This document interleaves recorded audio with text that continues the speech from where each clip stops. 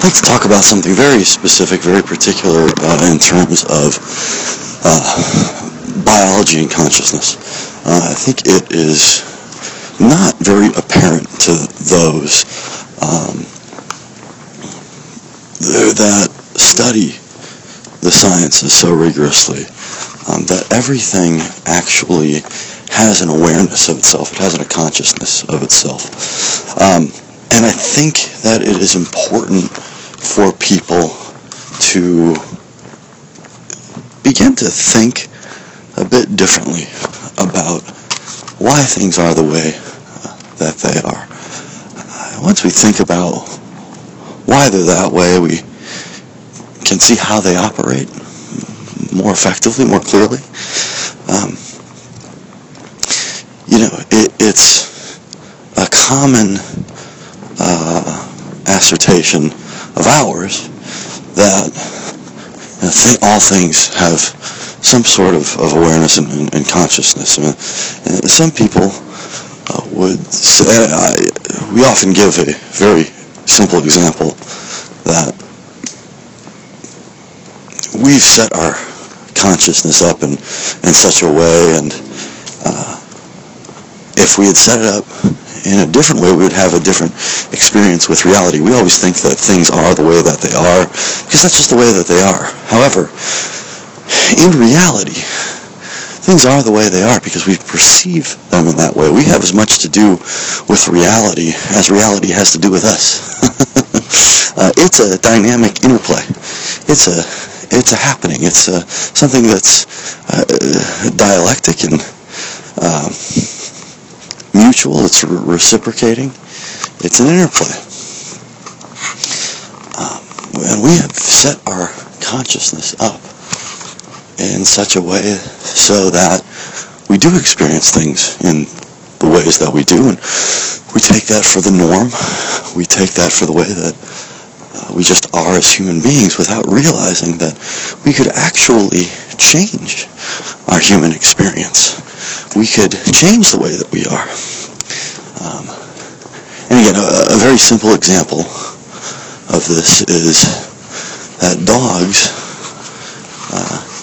hear at a certain register. They hear things in a register that we as human beings are unable. Dogs have very acute hearing, and they have developed that hearing in a very particular way for very particular reasons. We, however, don't have those same needs. So we've developed in something of a different manner. And most people would hand that over to biology and say, well, that's because biologically, dogs needed that enhanced sensory perception.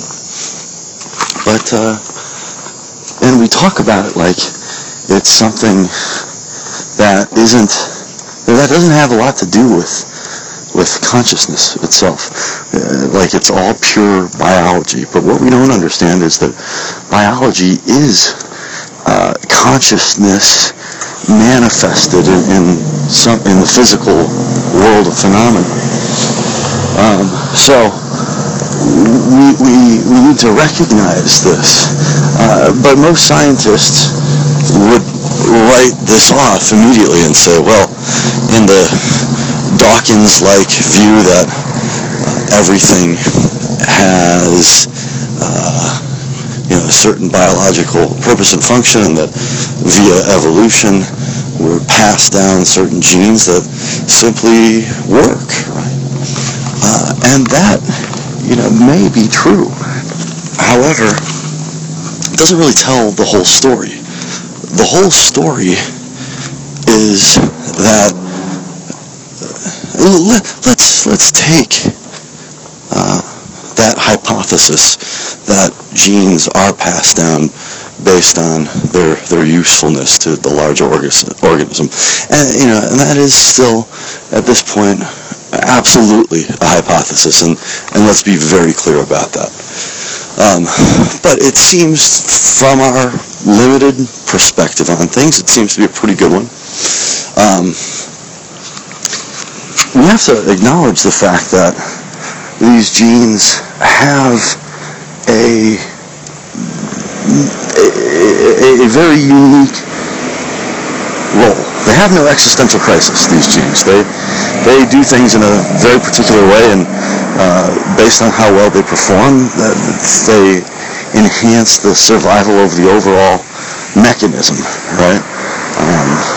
Or at least if they're genes that are beneficial to the larger organism, that they will help the survival along. However, we talk about them as if they are more or less unaware. And we need to change that verbiage. We need to change the way that we speak about them to understand the miraculousness of what they really might be doing, which is being something that is extraordinarily aware of its place, of how it functions within the larger body of whatever it's propelling. And we need to see that that is its own kind of consciousness. Now, it might not be a kind of consciousness that we all enjoy, that ability to reason and logic and make actual conscious decision. But it's not maybe nearly as far off as we think. Genes themselves have to make certain choices in order to stay alive and perpetuate their own selves.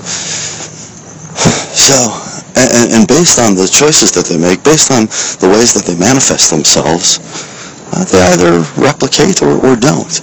And it's that happening with reality, in conjunction with reality, that forms both their independent existence and helps to shape that quote-unquote objective reality beyond them. Even though there's really no such thing, of course, with non-objectivity being something that is the way that things work. And we'll talk about that in other areas, but it's basically where something subjective and objective coalesce, and we have something that is not either. It's not subjective, it's not not objective, it's non-objective. But anyways, genes have to genes help to dictate and write the story of reality, and doing so they do have some sort of conscientious awareness. Now, going back, I've had a couple of false starts in talking about this, but the very simple example of all of this is, there are all sorts of examples of how our mind sets itself up in a way that we then come to interpret as the way it must be. But it's not the way that it must be. We could have evolved like dogs in terms of our hearing, so that wasn't necessary for us. But again, this is a conscious choice for us as a species. Maybe we didn't exactly choose it per se. It wasn't as obvious as, what outfit do we like, the red or the blue one. It was something much deeper than that, that was done over a much larger period of time, much longer period of time, over many more sample sizes, is that we chose not to need that kind of hearing through the actions that we took.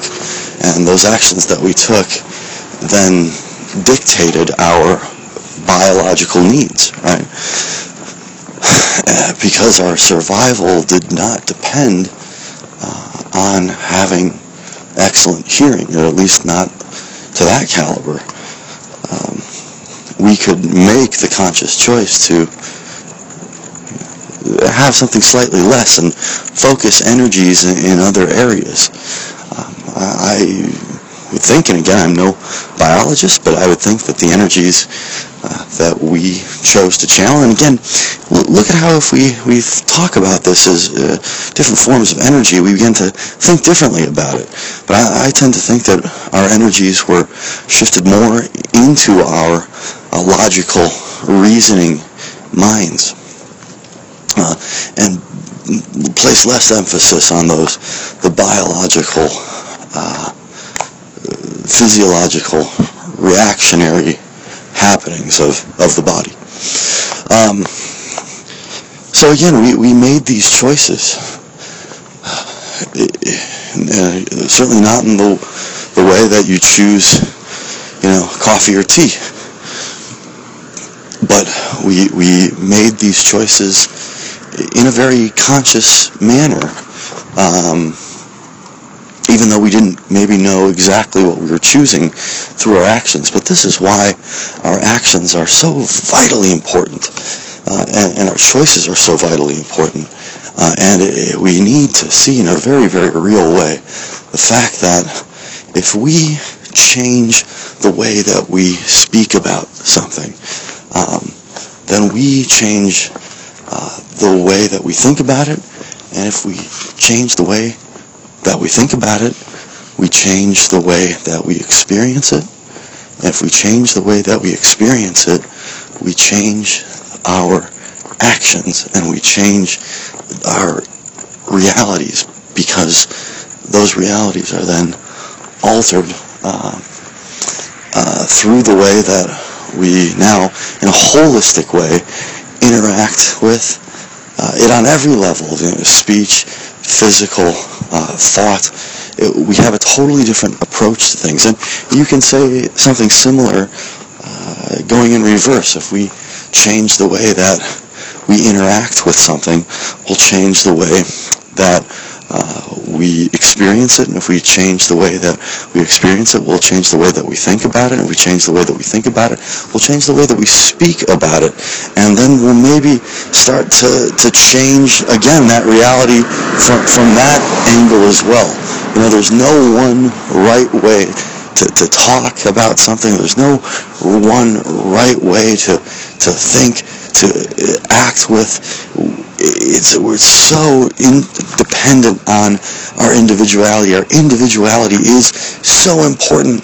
Just like the selfish gene, we're all individual. We all have a slightly different approach, and we're all just a tick off from one another. Even we can be you can be a twin and born within 30 seconds of one another, and you're just going to be a tick off from that other person regardless. And that's not to say that the things that we do are always going to be so special and unique, and that we need to be coddled and proud of ourselves, because there's something very powerful in realizing that we are very much one of the herd, and that we are very, in a way, common. There's something that is actually humbling, gratifying, and calming about that joint experience that we all do share. However, there's something that's radically powerful, that's radically poetic and freeing as well in the same ways. And look at me using the similar words to describe what turns out to be a similar happening with two different approaches, right? Because it's how we think about it. So this is a perfect example. If we think about ourselves as individuals, there is something freeing, just as and empowering, just as if we think about ourselves as part of a larger experience. There's that same freeing and empowered feeling that we get. So again, it's all a matter of perspective, but I think we have to acknowledge both. I think that's where the real power comes from, is when you have that both and experience, and not just this experience of, oh, I'm an individual, or, oh, I'm just, part of, the ant colony of humanity. I think if you keep the realization about the larger picture, you'll always be in a better place to see things. Again, not from an objective standpoint, not from a subjective standpoint, but from this completely detached and yet participatory stance of non-objectivity, which is something that we get through the realization of our own interactions with ourselves, and in watching our own selves be ourselves, and in watching how we interact with the other, the larger, the thing that we consider other than, even though that other than, or what we perceive as other, is of course just an extension of ourselves. And we could get very deep into how that actually is, and how that which we perceive as something outside of us is an extension of what and who we actually are. But we want to stay, for the time being, focused on this biological consciousness, and this fact that consciousness is something that is that we need to look at as extended to more things than just those biological entities with brains and mechanical motions. If we were to see things as universally aware, we have stated before that even the rock on the side of the mountain knows its place. It knows what it is. It knows what it sits against. It knows the wind. It has this awareness of its place, and being so, has a kind of consciousness as well. It fits in perfectly with the rest of the world, where we as human beings, because of our conceptual fragmented minds, have a very, very different version of our situation. And of course we've argued many, many times over at this point that it is because of the way that we've set up our consciousness, not the way that things necessarily have to be, the way that we have made them to be, that we are fragmented, that we are confused, that we are lost, that we do have this difficulty with understanding ourselves and understanding reality itself. So we need to, again, look at the fact that if we change the ways that we approach things, whether they be a pattern of speech, the thinking about the interaction with on a physical or level or any level. Again, we change the way you talk. It'll change the way you think. You change the way you think, you'll change the experience. You change the experience, you change the reality.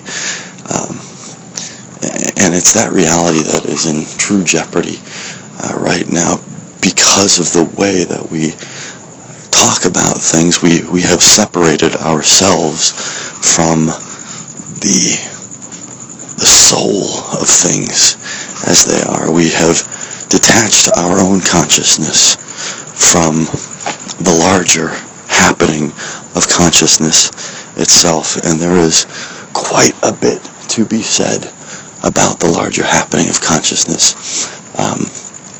We don't want to show ourselves reality. We don't want to see it. We, for whatever reason, have set our minds up, or rather conceptualization has fooled us into setting our minds up in such a way that we do not look at at how the universe itself is conscious in the most real way imaginable, and we are simply a part of that consciousness. We fragment, we segment things up into this biological understanding and couch it in a way that it has to be either this or that. We have to talk about things from a scientific perspective as if there was no room for something spiritual that we consider spiritual. I don't think we should even break it up into that deep of a distinction between spiritual and scientific, or all like it. Spiritual and scientific are just concepts. They're just different labels. They're just different words to describe the same happening, which is what the fuck is. It's only what is that matters.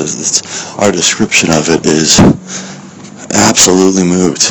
It's absolutely not important to the happening, except that we, by experiencing it, interject ourselves into the experience and into the happening itself, which then, of course, influences the reality of that happening, and furthermore the reality of that which that happening is connected to in the largeness of phenomena itself. So we need to understand, again, how important our comprehension is, how important our participation in consciousness is, how important it is to understand what is, how important it is to sit back, realize the happening, let it be, and just simply observe it.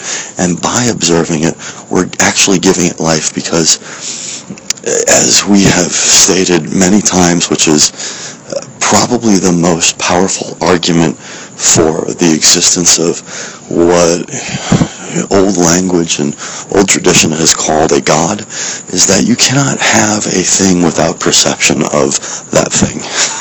It is impossible to have. So, if we can sit back, if we can observe, if we can let be, then we are giving birth to that thing's existence by our mere perception of it. And in that, there is some sort of real alchemy. If you were to truly understand the ramifications of that, there is something that is, again, and I hate to use this word, empowering, as if that's the end game, because it is not, it should not be. However, there is something alchemistic about the participatory action between oneself and the reality it observes. In that non-objective, that quiescent happening, quiescent, of course, meaning the convergence of oneself with reality, with verity, or whatever we might be calling this. This reality, which at this point here in July of 2016 is still yet unnamed. However, there is something magical and empowering and freeing about removing one's ideas, removing one's attachment and emotions to the happening. And that doesn't mean that we have to remove our personal feelings per se. It means we have to watch them and understand why we have them, and understand ultimately in faith. But if we understand reality, there's actually no real need for faith, because we understand that we are a part of that larger happening of consciousness, which is also an act of love, which we will get into in another topic in another way. But consciousness and love are two sides of the same coin when both are expounded in their truest and most pure forms. Again, they're just two different words to describe the same happening. It's acceptance, it's giving, it's what is. So consciousness is that which is freeing. Consciousness is that which is something biologically